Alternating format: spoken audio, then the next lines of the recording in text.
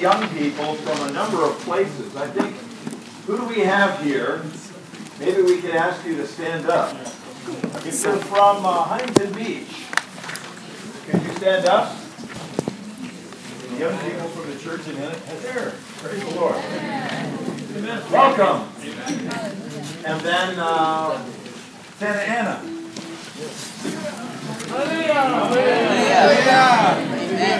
You know, these are our neighbors just next door. Welcome to our humble abode. And then we have who? Fullerton. How about Fullerton? And then San Juan Capistrano.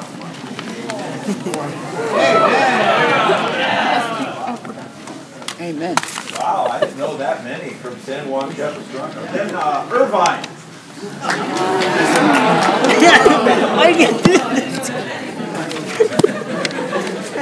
Well, it's so good to have a time together like this. In Orange. Oh yeah, Orange. Oh wow.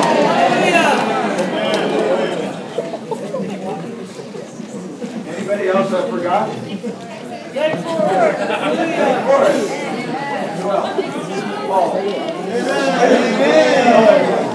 Good. And who else? Oh, we got oh, those are familiar faces. Welcome. The Las Vegas Texas. Well, it's really good for the young people to come together. Am I on the island one? And to have a time like this. It's quite joyful and quite enjoyable. Tonight I'd like to start by telling you a little story. It's a big story, actually. And it's over 70 years old. This happened during World War II in Nazi-occupied Europe. During that time that the Nazis had occupied Europe, they began to round up all of the Jews that lived in that area, and they confined them to certain sections of various cities that became known as ghettos. And the Jews were restricted to live in those areas. Every time the Nazis did something to persecute them and take away their freedoms, they became more and more concerned. The persecution intensified and intensified until it reached a peak. As you have studied this in school, I'm sure you know this. They began to load the Jews onto these train cars. They were cattle cars. In a small train car, they would put over 100 of these Jews, and then they trained them out to a camp called Birkenau, next to Auschwitz, in the south of Poland. And then when they got off the train, they faced a doctor, a Nazi doctor, and he would look over every one of them, one by one. If they looked strong and healthy, he would send them over here. If they looked older, like me, or weaker, they would send them over here. If they were women, most of them went to the weaker side. If they were young, they went to the stronger side. The weaker side were taken nearly immediately to the gas chambers. They thought they were going to be cared for. Before they loaded them on those cars, those train cars, they were told by the Nazis that we have a place for you, a special place where you can be with your people, you can worship God according to your way, you can have more freedom. And these Jews, with hope of finally being free from the persecution of the Nazis, willingly boarded those trains, not knowing that they were headed to be killed. The ones who got off the train and were in this category, the small ones, if you were little, like 8 or 9 or 10 years old, you right away, you got put on the weaker side. And then they took them off, they put them in this gas chamber. Having been to Poland many times, I visited Auschwitz a few times, and I went through and I've been inside that gas chamber. And it looked like a shower. It looked like a big corporate shower. They made everyone take off their clothes. They were humiliated. And then they were packed into this room. And instead of turning on the water, those were just fixtures with no water pipes. It was just made to look like a shower. Instead, they dropped those gas canisters into the vents, and within minutes, they all were dead. But the ones who lived, the ones who were set aside to survive, they were sentenced to hard labor. They worked from early morning till late at night. They lived in buildings that resemble a barn with no heating. There was 4 people on one bed and other people laying on the floor. If you had to get up in the night to use the bathroom, there would be no spot for you when you came back because others would take your spot on the bed. It was freezing cold. In the south of Poland, it gets very, very cold. Many of them became very sick. They got dysentery, which is a kind of diarrhea. They became very ill, and many of them died within the first 100 days. They fed them about 800 calories of food every day, and they were doing hard labor. I wondered, as I walked through that place, walking where they walked, seeing where they lived, I wondered what in the world would possess these people to get on those train cars and ride to certain destruction. I saw the hair. They cut off their hair. They used their hair to make carpet lining. Can you believe that? Those rich Nazis standing on the carpet, the lining was made from the human hair of those people.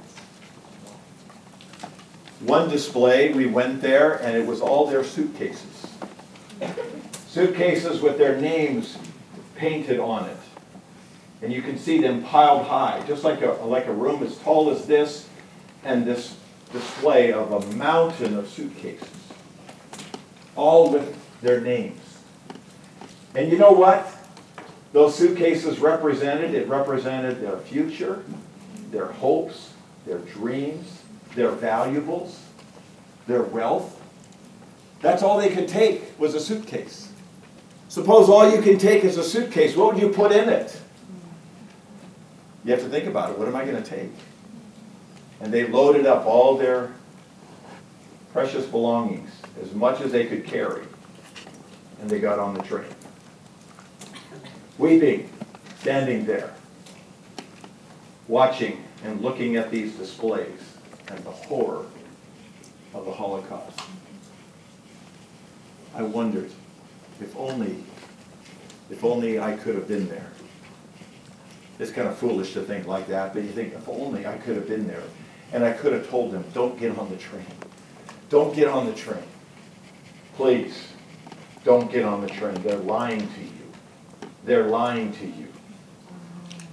You think there's future. You think there's a hope. You think there's something at the end of that train for you.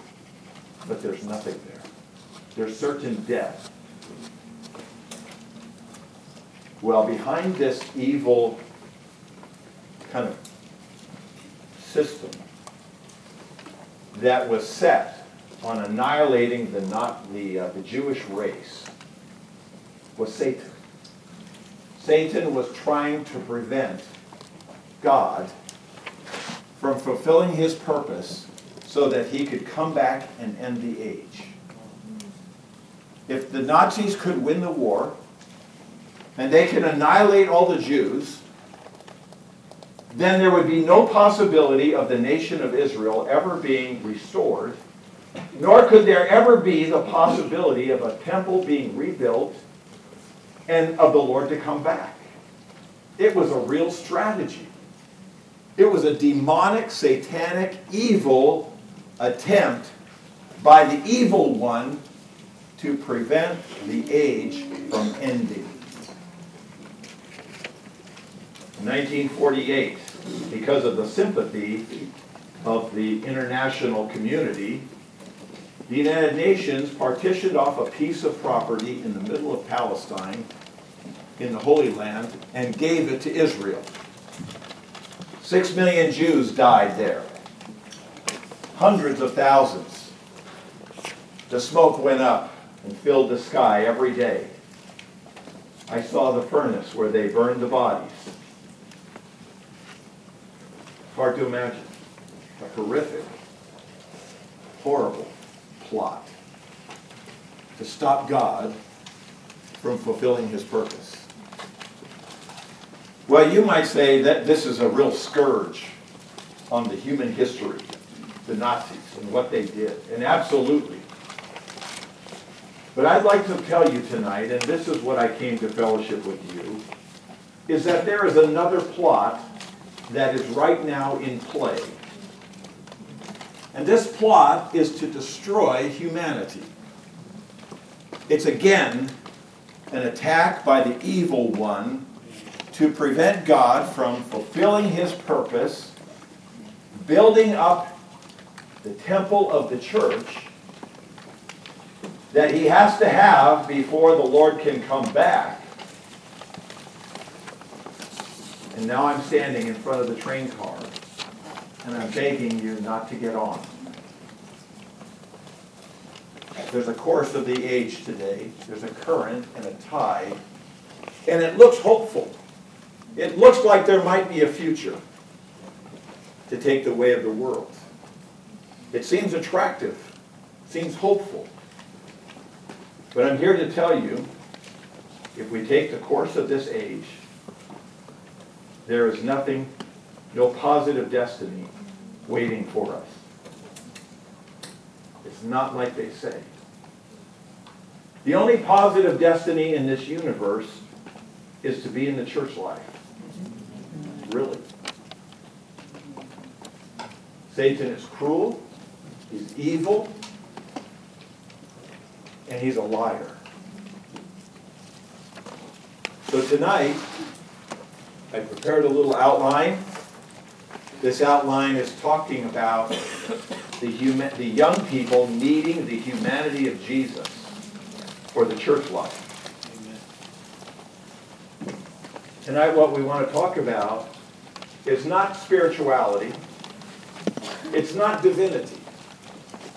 I'd like to talk to you about your humanity, about your human vessel, your very being, you, your body. You know, Romans 12 tells us to present our bodies. And either we present our bodies to follow the course of this age, and to use the example to get on the train car with all your friends. Seems so hopeful. No, we're on a different kind of track. We're here to get our friends off the train. Get them into the church life. It requires a certain kind of humanity, a certain kind of conduct, a certain kind of character in our being to be this kind of person. I'd like to ask you, who can stand against the tide, the current of this age? Who has that kind of strength and that kind of power?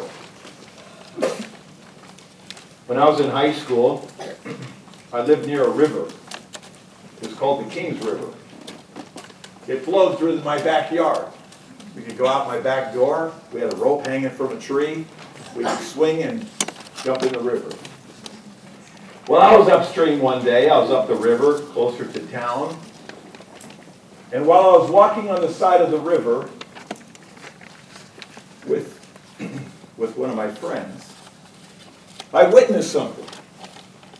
I witnessed a young family sitting on the beach there, and the little children were in an inner tube floating down the river.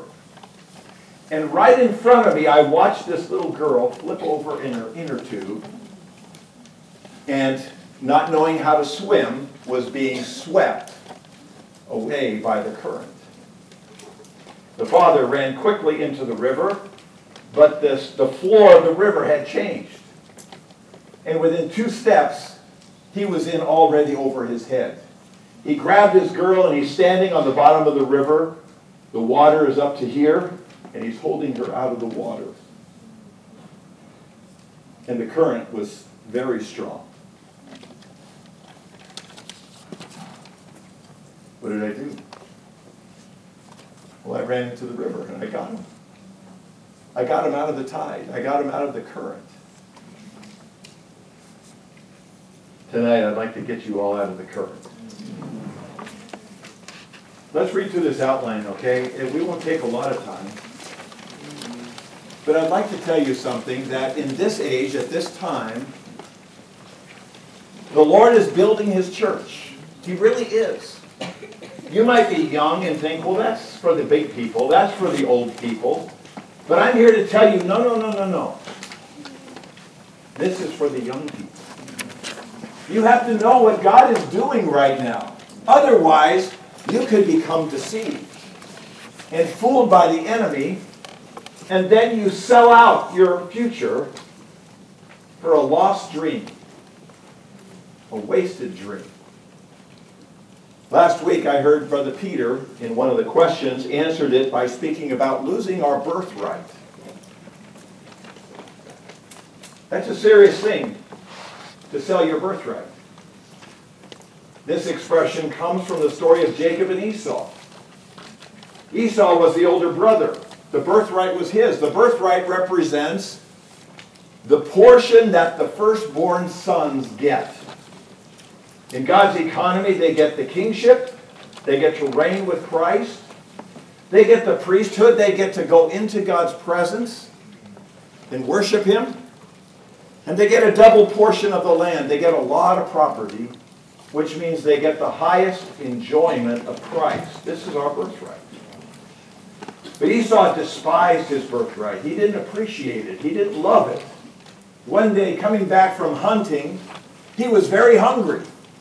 He'd been out hunting all day, and Jacob, his brother, the younger brother, was cooking up some nice soup, a stew. And when his brother saw him, he said, "Give me some of your stew." And Jacob said to him, "Sell me your birthright." Esau said, "Well, what's the use of my birthright? If I'm going to die, I'm dying, I'm starving. He wasn't going to die. Sometimes we think like this. Sell out the kingdom. Give up the church life. Give up for some immediate kind of satisfaction. So what he did, Esau struck the deal. He said, "You give me the soup, I'll sell you the birthright. You can have my birthright." And then the Bible says he despised his birthright. Young people, never despise the church life. Church life is our real birthright. But in the context of others, some sold out their birthright because of immorality. Reuben, Jacob's oldest son, was named Reuben. And later in life, when Reuben was full grown, and he had an affair, a sexual affair, with one of Jacob's concubines. He had sex with her. It's a story that's only 1 or 2 verses long. And it says this, "And Jacob heard of it." Jacob found out. You know what? People always find out. You think you can keep it a secret? If God loves you, Jacob will find out. Does Jacob found out? And then there's no mention of it. It's not like Jacob said anything. Jacob did not do anything different. He didn't say anything. For years later, And now it's time for Jacob to give out the birthright and bless his sons. The first son that comes in is Joseph. He gives Joseph a real blessing. Then comes Reuben. Reuben, the firstborn. He's the big brother. He's the oldest brother in the family. And Jacob begins to talk to him, and he says, you know what, Reuben? You are my firstborn son. All my hope was in you. All my strength was in you. You are my vitality, my strength, my vigor. And then all of a sudden, everything changes. But you will not get the blessing. You went up to your father's bed and defiled it. And then it's like Jacob is not speaking to Reuben any longer. It's like he's speaking to the angels. He went up to my bed. Oh. Centuries later, Moses, you know what Moses is doing? This is in Deuteronomy.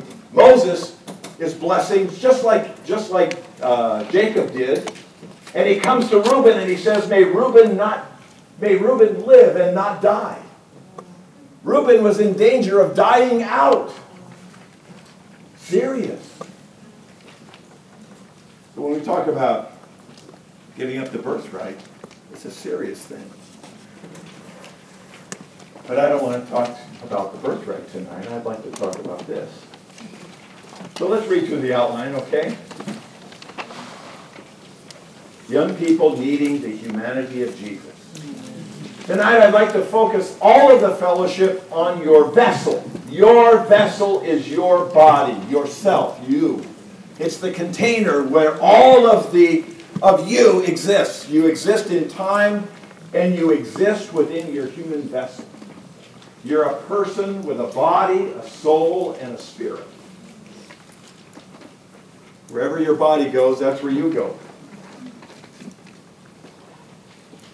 Point 1 says, from the types in the scriptures, we can see the need of a proper humanity for the church life. The type is this. In the Old Testament, when the Lord was building the tabernacle, there was the Ark of the Covenant. The Ark of the Covenant went into the Holy of Holies. It was made out of acacia wood overlaid with gold. Acacia wood is always a type of humanity. Acacia wood speaks of God, of the Lord Jesus, the humanity of Jesus. And this is overlaid with gold. That means our human life is overlaid with divinity. There's mingling of divinity and humanity. That's the Lord's testimony. That's the ark. And mainly it speaks of Christ. But then it's expanded. The tabernacle was made in the same way. It had standing boards. The boards were about as tall as this room. 10 cubits tall. Acacia wood, overlaid with gold. This speaks of the church. While the ark speaks of Christ, the tabernacle speaks of the church. And it impresses us that for the Lord to have his testimony on the earth, he needs people with a kind of humanity that could bear the Lord's testimony. Not fallen humanity, uplifted humanity. The Lord's humanity was fine and balanced and perfect. It was sweet. It was lovely. When the Lord was walking on the earth, he was a real man. He was a real man. He had feelings, you know. He could heal the sick. He could be moved with compassion. He could feel what other people were suffering. He could enter into the anguish of human life and feel it. Can you? Can you walk on your campus and feel the sufferings of others? Today we live in a society that's very self-centered. It's all about me and my comfort and my happiness. But suppose there's someone that can walk on a campus and you can feel the suffering of all those people. Well, they look so cool. They look so together. They seem like they've got it all together. They seem so happy. She's hanging on her boyfriend's arm, and it looks so nice, and they're kissing in the hallway. They seem so happy. But can you look past that and understand the anguish that is going on, the suffering, the loneliness? If the Lord could do that. And because we have the Lord living in us, we can do that. This is humanity. And then the Lord was moved with compassion. He saw the people, the crowds, they had been following him. He said they're like sheep without a shepherd. They're aimless. They don't know where they're going. They're getting on the cattle car. They don't know it. They're dying. They're about to destroy their lives. They're without a shepherd. They need a shepherd. This is what the Lord saw. He was a real man. And the Lord's church should be exactly the same as him. The ark was this way, and the tabernacle was this way. The ark is a type of Christ. The tabernacle is a type of the church. He wants us to be exactly like that. He doesn't want us to become part of this tide.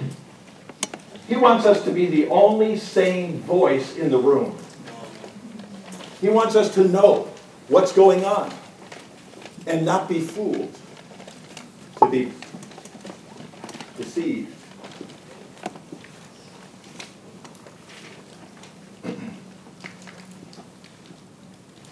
Point A says, we've seen that the ark and the tabernacle signify Christ and the church. The ark is Christ, and the tabernacle is the enlargement of the ark. Just as the tabernacle is the enlargement of the ark, so the church is the increase and enlargement of Christ. The boards of the tabernacle were also made with the same material and in the same way as the ark, acacia wood overlaid with gold. The Bible talks about the boards were standing boards. You see these panels? These panels are standing. They're not horizontal, they're vertical. They're standing. That's exactly how the tabernacle was. A number of years ago, we took a blending trip with our young people to the East Coast. We were in New York and New Jersey and in Philadelphia. And when we were traveling outside of Philadelphia, we came to a little town that had a life-size display of the ark, of the tabernacle in the Old Testament. And you could go in and see this thing. They had the standing boards, they had everything laid out, and it was just like this. 1.5 cubits is about this much, and 1.5 cubits, there was 48 boards, went around, they were standing boards. It's very interesting that they are standing boards. They're not laying down boards. They're not a pile of boards. They're boards standing up. It matters if we can stand up. Can we stand? In warfare, it's always a question of standing. As soon as you get knocked down, you're dead. And so the winner is the one who can stand. The Lord wants to put something in every one of us so that wherever we go to school, whatever we're facing, we can stand up for Him. We can stand for the testimony.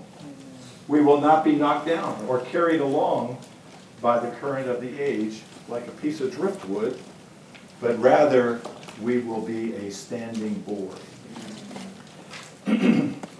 Look at Romans 2. Satan's main target today is the young people. Do you realize that you have a bullseye on your back?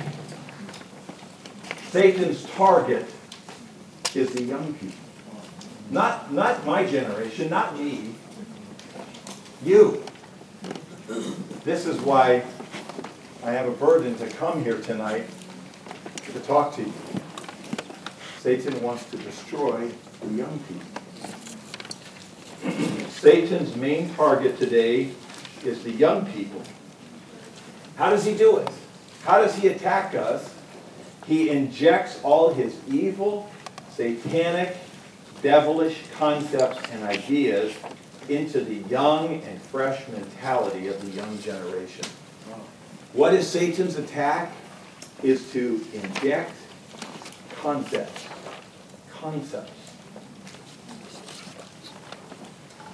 Let me give you an example. This example may cause a reaction. I hope you'll forgive me. Today there's a very powerful concept floating around in society today that makes homosexuality normal. all the teachers, all the media, the politicians. It's a movement. It's a movement with a concept. It's trying to make something that is very abominable before God normal. It's trying to say, no, they were born that way. They can't help it. Oh, Brother Tom, you're a hater. You're a homophobe. If you say anything bad about homosexuality, you're...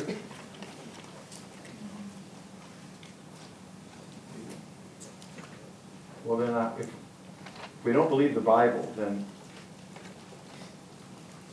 what are we going to do? What are we going to do? We have nothing left.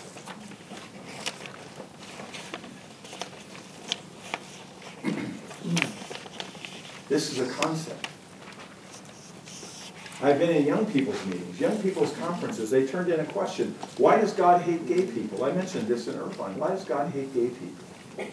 Who said God hates gay people? For God so loved the world. When Paul went to Corinth, he preached the gospel to the homosexuals. And they got saved. And they got healed. They got recovered. They came into the church life. You can read this in 1 Corinthians 6:11. And such were some of you, but you were washed, but you were sanctified, but you were justified in the name of the Lord Jesus and by the Spirit of our God. It's not about hating. We don't hate anybody. We don't. We hate sin. We hate Satan. We hate the world. But we don't hate people. Never. There's a concept today that there's no such thing as sin. There's moral relativism. And that means it might be sin to you, but it's not sin to me. Oh, sure, I can have sex with my boyfriend or my girlfriend, and there's no problem. It's not sinful. Nothing wrong. The young brother, dear brother, asked me this question. He says, is it wrong to have sex with your girlfriend if you really love her? Is that fornication? Do you really love her? This is the concept. The concept is nothing wrong. Nothing wrong. But what does the Bible say? Let marriage be held in honor and the bed undefiled. Fornicators and adulterers God will judge. Are you going to risk that? Based on a social concept today that makes it all okay. They pass out condoms at school. They teach you sex education to make it normal, to make it lovely and precious. These are the concepts and the movements in today's young people that is designed by Satan to ruin humanity, to destroy God's building. Suppose there's no boards that are 10 cubits high. We got a few that are 4 cubits high, none that are 10. You can't build the tabernacle. There's no humanity, there's no wood, there's no material. The Lord needs material. We are the material, right? We are the standing boards. So I'm begging you, I'm pleading with you, you have to see this. And for the Lord's purpose, for the sanctity of your human body, you have to preserve your vessel in sanctification and honor for God's purpose.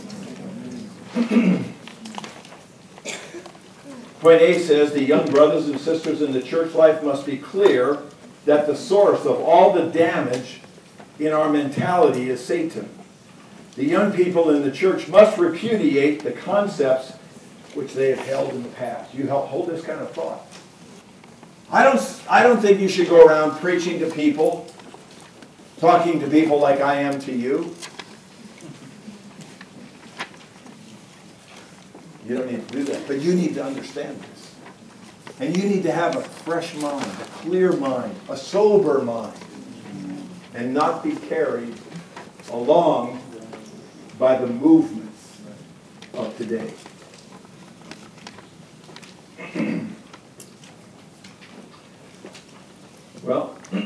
try and keep moving, huh?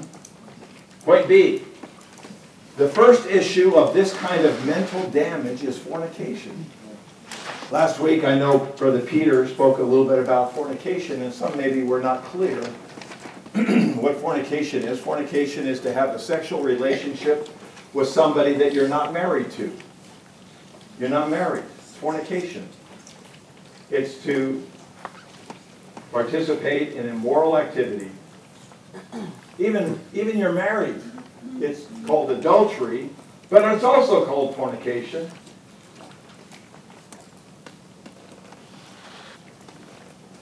The television shows, the movies, the music, everything is promoting fornication.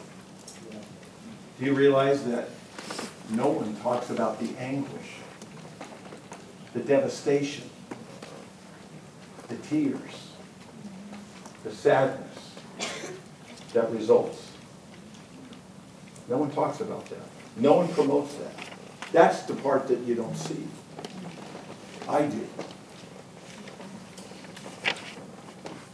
A young brother came to me. He was in love with a sister. And then he confessed to me that he had been involved in an immoral kind of relationship with his sister. He had defiled her. He ruined her. I said, brother, how could you do that? How could you do that to your sister? Do you think there's no judgment? Do you think this is okay? How could you do that? Maybe I was mad. I don't think I was mad. But I was disgusted. You can't do that. Destroy another life. Now this person, this dear sister in the Lord, maybe she holds some responsibility for sure. But one day she's going to get married. And during her courtship, she's probably going to have to tell her future husband that he's not first. Someone else was first. Sisters, think about that for a minute. Would you like to have that conversation with the man of your dreams? Sorry, honey. There was others.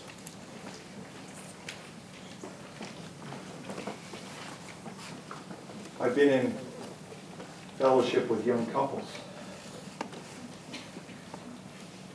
And when that day comes, that conversation takes place.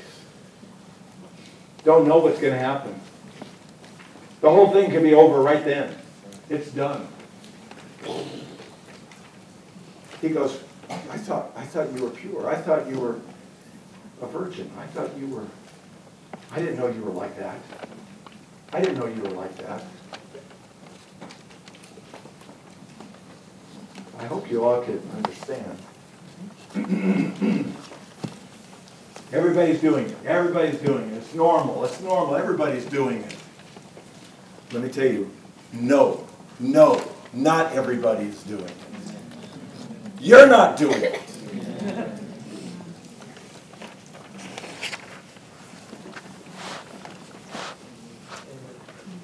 The first issue of this kind of mental damage. This is mental damage that makes that okay. There's something really seriously wrong to make that okay. That's not okay. It'll never be okay. It doesn't matter what's normal according to the world. That will never be okay. Look at 1. 1 says, nothing damages our humanity like fornication. This is a kind of sin that destroys your body, your physical human body. It has a real effect. Any act we commit is outside our body, but fornication damages our body. Because the church life is a meeting life, a communal life, we have considerable contact with one another. So brothers and sisters, we have to maintain a proper relationship. The brothers should treat the sisters like sisters. When Paul was talking to his young co-worker, Timothy, he said, "Let no one despise your youth." No one despise your youth. Do not give anyone the opportunity to despise you because of your conduct, especially in a number of matters. In word, how you speak, in conduct, how you behave, in faith, in love, and then he says in purity. This has to do with relationship with the opposite sex, or nowadays with the same sex. I hope not one of you would ever entertain the thought that maybe you are gay. I would like to make a clear announcement to you. No, you are not. You're not. You never will be. God made you male. He made you female. There's no such thing as anything different from that. That's what the Bible says, and this is what we firmly believe. Never open your mind to that thought. I hope you won't be bothered or offended by me. But Satan's strategy is to open your mind to this concept.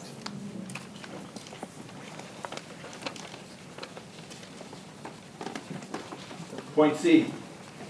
Look at, there's another issue. The second issue of this devilish concept and concepts indoctrinated into the minds of the young people is to commit suicide.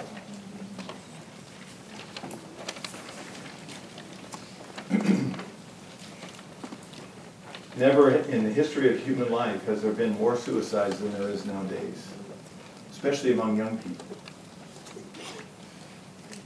And I'd just like to, again, try to affect your mind. Young people, people in general, often think that suicide is a solution. It's a way to get out of the pain. It's a way to resolve whatever issue you're struggling with. You're being bullied, people commit suicide. Your girlfriend breaks up with them, he commits suicide. They get caught doing something terrible, they commit suicide. They think it's an escape. Young people should never consider suicide an escape. It is not an escape. You wake up in Hades with the exact same problem. Nothing is resolved. The anguish is still there. The misery is there. The pain is there. The only thing that's not there is a chance to be recovered. It's the most hopeless thing. Satan would love all of us to commit suicide. Save him a little trouble. We should never think like this. If you ever have this kind of thought, you should seek out some real help. The reason I wanted to talk about this a little bit tonight is because, in the High School Sisters Conference a few weeks back, the brothers handled some questions at the end of the conference. We got to see some of the questions. These are questions that the brothers did not answer. Some of them were talking about suicide. Oh.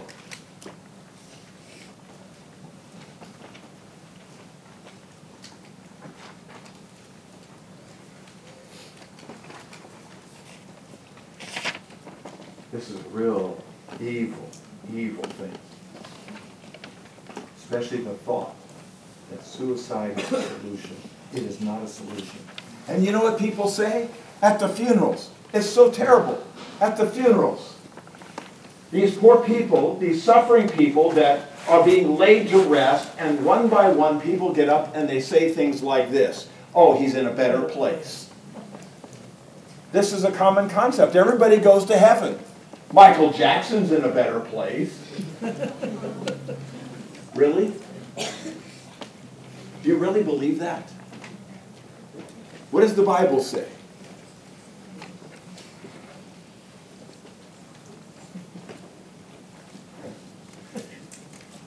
Don't believe the lie.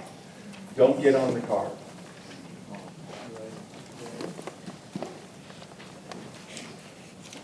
Satan has indoctrinated the mentality of the young people with the concept of suicide. We all must pray and stand against such subtlety of the enemy. A number of years ago, there was a hit hard rock song. The Suicide Solution was the title. That's going to date me. It goes back maybe 15 years. But you get the young people with their plugs in their ears and they're listening to the Suicide Solution. What do you think is going to happen? You're going to be thinking thoughts. Satan tempts people to sin. He also tempts people to die. Satan's whole purpose is to damage humanity so that man cannot be used for God's purpose. This is all he wants to do, is he wants to destroy humanity, you and me, so that we could not be useful to God for his purpose. The third issue of the indoctrination of devilish concepts is mental illness.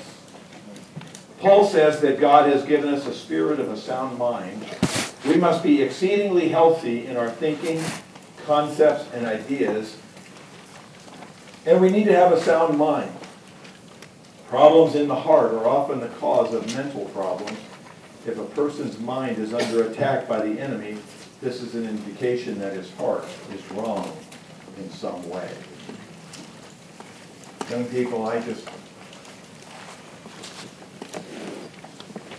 this is kind of heavy. Sorry. But I think it's healthy heavy. I hope you're okay. Let's go on to Romans 3. We are in exactly the same kind of situation today as was the early church. At that time, the church was degraded and society was ruined. It is clear that it is the same today.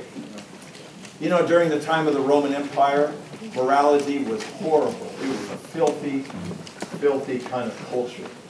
And we are racing toward that same kind of culture. Europe is ahead of us, but we're not far behind. Everything goes. It's like we live in a corporate global Sodom.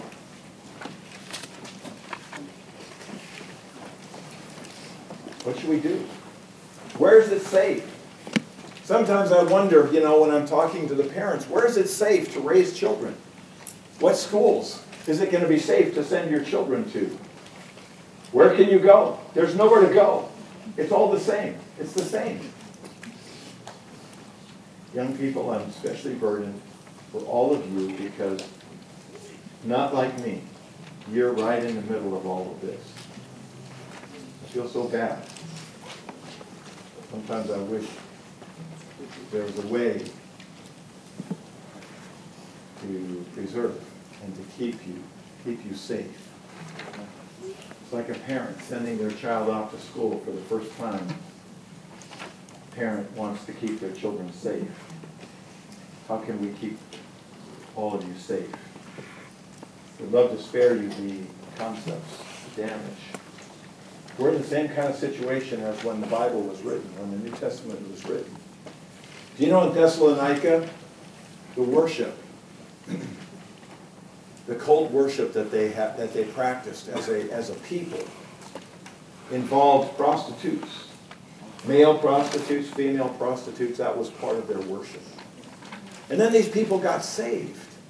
They really got saved. But they had been involved in dark immorality.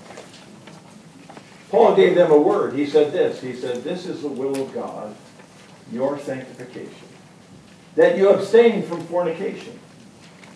Abstain is a strong word. That means don't do that. That each one of you know how to possess your own vessel in sanctification and honor. Your vessel needs to be maintained, preserved, sanctification before God and in an honorable condition before men. We're proper. We're pure. We're innocent. We're like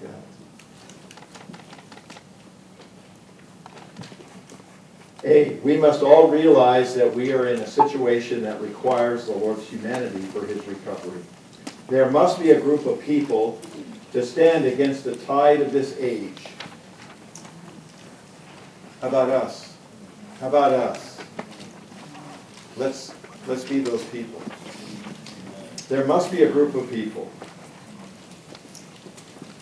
The proper cure for this age. I love this point. The proper dose for this generation. You know what the medicine is? The dose, the cure? It is the humanity that comes from the man Jesus. The proper humanity is the only healing power for today's generation.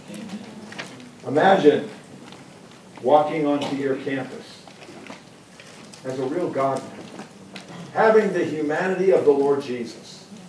You're not carried by the tide. You're not part of the tide. But rather, you're there as a light.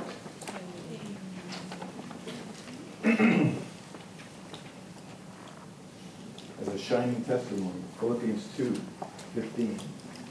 That you would be blameless and guileless children of God in the midst of a crooked and perverted generation, among whom you shine as luminaries in the world. You could be blameless and guileless children of God in the midst. Right in the midst. And while it's dark, among whom you shine, we're all together different. We love the Lord. We love the church. We're for the church. We're for the Lord. Point 1 says, the Lord will use the church as a remedy for today's crooked and perverse generation. The remedy for such a generation is a church with the proper humanity. If the young people in the church take the humanity of Jesus, they will be the proper remedy for this generation. I want to draw something for you on the board, and then I'm going to stop. Our human life can be divided into 3 sections of 25 years. This is God's way, His wisdom. It's His design. Here we're 0. Here we're 25. Here we're 50. Sorry, I made it out of proportion, 75. Okay, the first 25 years of someone's life is a stage of education. This is the stage where you are accumulating knowledge, spiritual and academic. You're accumulating. You know, children, when they are born, they are like little sponges. They're absorbing everything. Everything they see, everything they hear is getting into them. And they're accumulating a wealth of knowledge and learning and observations. It constitutes them. It makes them what they are. This stage of education is a critical stage. It needs all 25 years. You can't cut this short. Then based upon what you learned in this stage, you go on to this stage, and this is the stage of perfecting. This is the stage where what you learned in this stage gets constituted into your being. It gets worked into you. It becomes you. That's what makes you you. It's not just history and math and science. It's not that. It's everything. How to relate to your brothers and sisters. How to relate to your parents. You're learning. You're learning. You're learning how to fellowship, how to pray, how to contact the Lord. You're learning. You're learning. Spiritually, psychologically, physically, a lot of learning going on. Of course, these are the years when you go through high school and college and even the full-time training. After you finish that, this is the hard section. Let me tell you, this is the hardest section of your life. Trainees here don't want to hear this because they're right there. They're about to launch into the most difficult stage of human life, and it's because of this. Marriage, children, and career. You have to manage all at the same time. Do you know how to raise a family? Do you know how to... physically, you're old enough to have a baby, but do you know how to raise a family? Do you know how to have a long-term relationship that lasts your whole life with one person? All of these things will apply intense pressure upon you. If you don't have a good base, let me draw another kind of diagram. It goes like this. This is the stage of education. Based upon this, you can go to marriage and so forth. The third stage, after you have passed through some difficulties, some learning, some sufferings, you come to a stage of usefulness.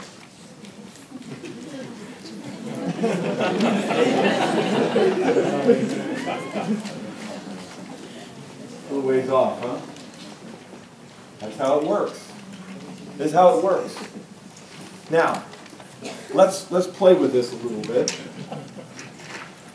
Suppose you fall in love at 16.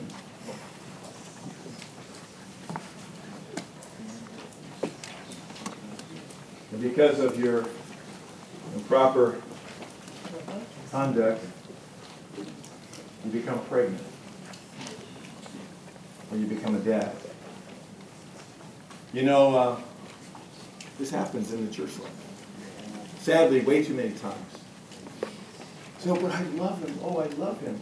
I love her. I love her. Enough to ruin her life? Come on. Are you serious? And so now you don't have the base. Your education is cut short. And now you have to take on the big responsibility. And you're not nearly prepared. You're just absolutely not prepared for it. You're not old enough. You're not mature enough. You don't have a base. You have no base. This thing becomes very, very difficult. And you could forget about usefulness because there's no time left. It'll take the rest of your life to get through that. You understand? You cut this short. You just have to be married so quick. So okay, you get married here. All you do is extend this section that much longer with a base that's so much smaller. I would encourage all of the young people, stay the course, stay in school, do well in your classes, be the top students, be the best students, respect the teachers, follow the rules, and get a good education. This will prepare your humanity for all of the responsibilities that are coming right down in front of you, down the road. We saw young people, they had to cut their education short because they were foolish. And then they entered into a very difficult marriage situation that became a great suffering to them. And eventually, the marriage broke. Then they got remarried. Maybe that one broke too. I'm not saying it has to be that way.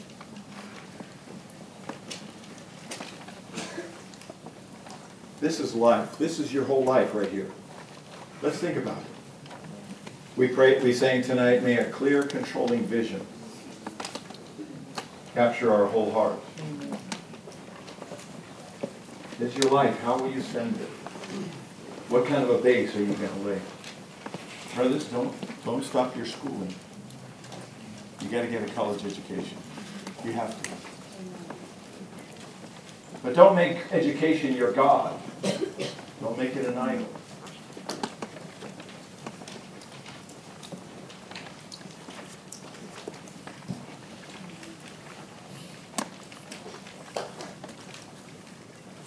Then at the right time, the Lord will bring the best brother or the best sister to you. You have to leave this with the Lord. You have to lock up your heart. Say, no, I'm not going to risk my life for something that could damage me.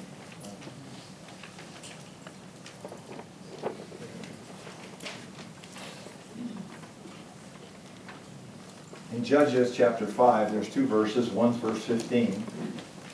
It says, in the divisions of Reuben there were great resolutions of heart. In verse 16 it says, among the divisions of Reuben there were great searchings of heart. The great resolution speaks of a great decision. A decision. There needs to be a decision. Someone has to decide. What are you going to decide? Are you going to leave this up in the air and maybe not decide, just see how it's going to play out? Or will you make a decision? Tonight I want you to make a decision.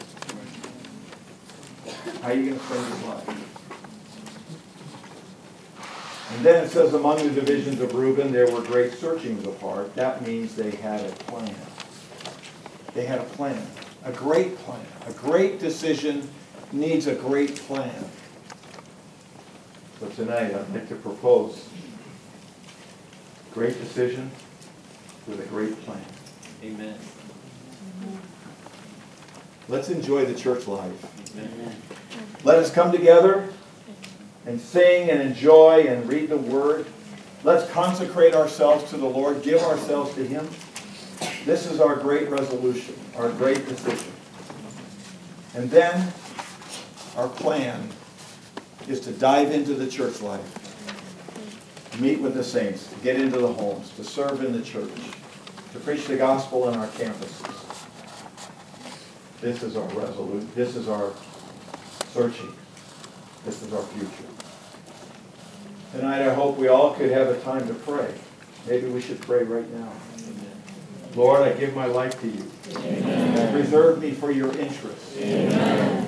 Lord Jesus, we love you. Amen. We give you our life. Amen. We give you especially our teenage years. Amen. May none of us be caught by the evil one. Amen. Lord, may every one of us be gained for your purpose. Amen. Give ourselves to you afresh. Amen. We love you, Lord Jesus. Amen. Amen. Let's sing that song again, What Things Were Gains to Me. I don't think we need to look it up, do you?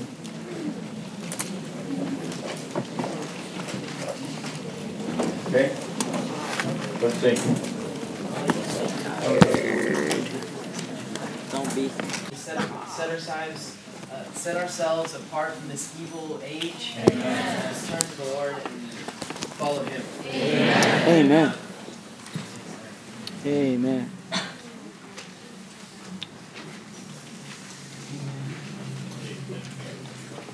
I enjoy that we must not board the train of the world, for no matter how bright it seems, there is no future. Amen. I want to encourage all of the young people to appreciate your birthright. Appreciate Christ as your birthright. Amen. Don't be like Esau and sell your birthright for that temporary satisfaction. And just keep on pulling through and keep on staying on the course. Amen. I enjoy that we need to set ourselves apart from the world. You know, we need to set our lives just for the Lord's purpose. Amen. Amen. I enjoyed how the boards were standing, and we need to be standing in this thing. Amen.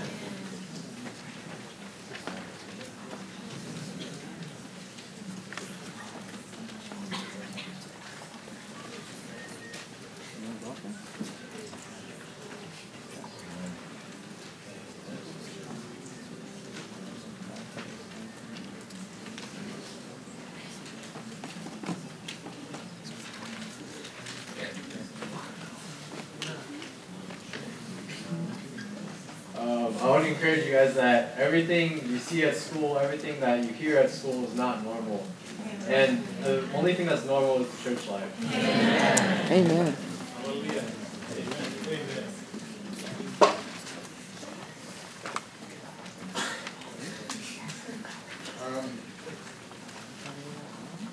I enjoyed that, or I learned that the three main ways Satan tries to reject young people, or I learned that young people are Satan's main target, and that the three main ways he injects evil into them is through fornication, suicide, and mental illness. Wow.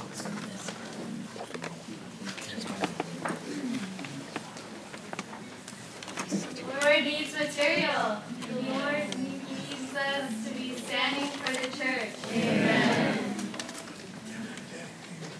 We were here for this age, the proper dose for this generation. It is the humanity that comes from the man Jesus. The proper humanity is the only healing power for today's generation. Matthew 5:13 through 16.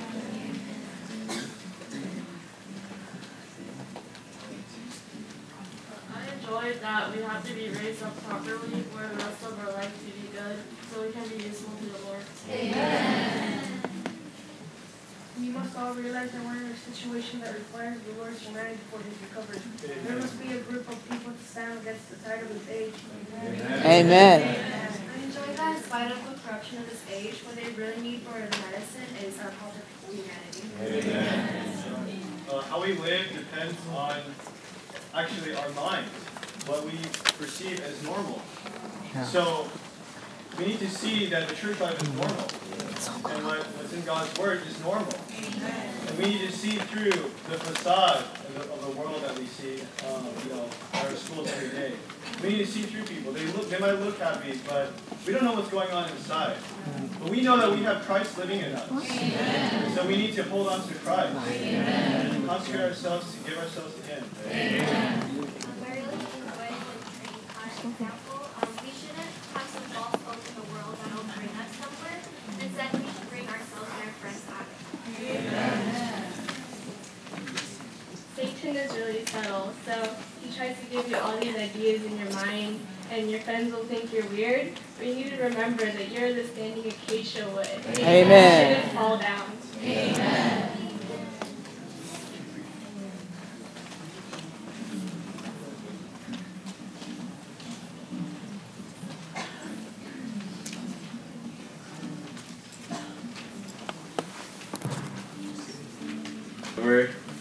During our teenage years, we're just open to anything. So that leaves us to we just want to get more knowledge. Just like our first 25 years of our life is education. So we're open to whatever. There's like people telling us, yeah, you should try this. Try going into, business or try engineering. So you're really open into everything. But this is like when we're during our teenage years, we have to be careful what we're filling ourselves up with. Because once you choose like engineering, you spend 4 years of your life on learning how to be an engineer. And that's going to set the course of your life. So we really have to choose to be filled with Christ. So our whole life is just filled with Christ and not the wrong thing, which is all the worldly temptations that seem so. We just think it's so so enjoyable, but it doesn't last. And the only thing that lasts is Christ. So we just really need to be open to the Lord more than we are open to everything else. And so that we don't have to believe the lie. When you hear everybody's doing it, it's not true. You're not doing it. I enjoy that there's no positive outcome in the world. The only positive outcome is in the church life.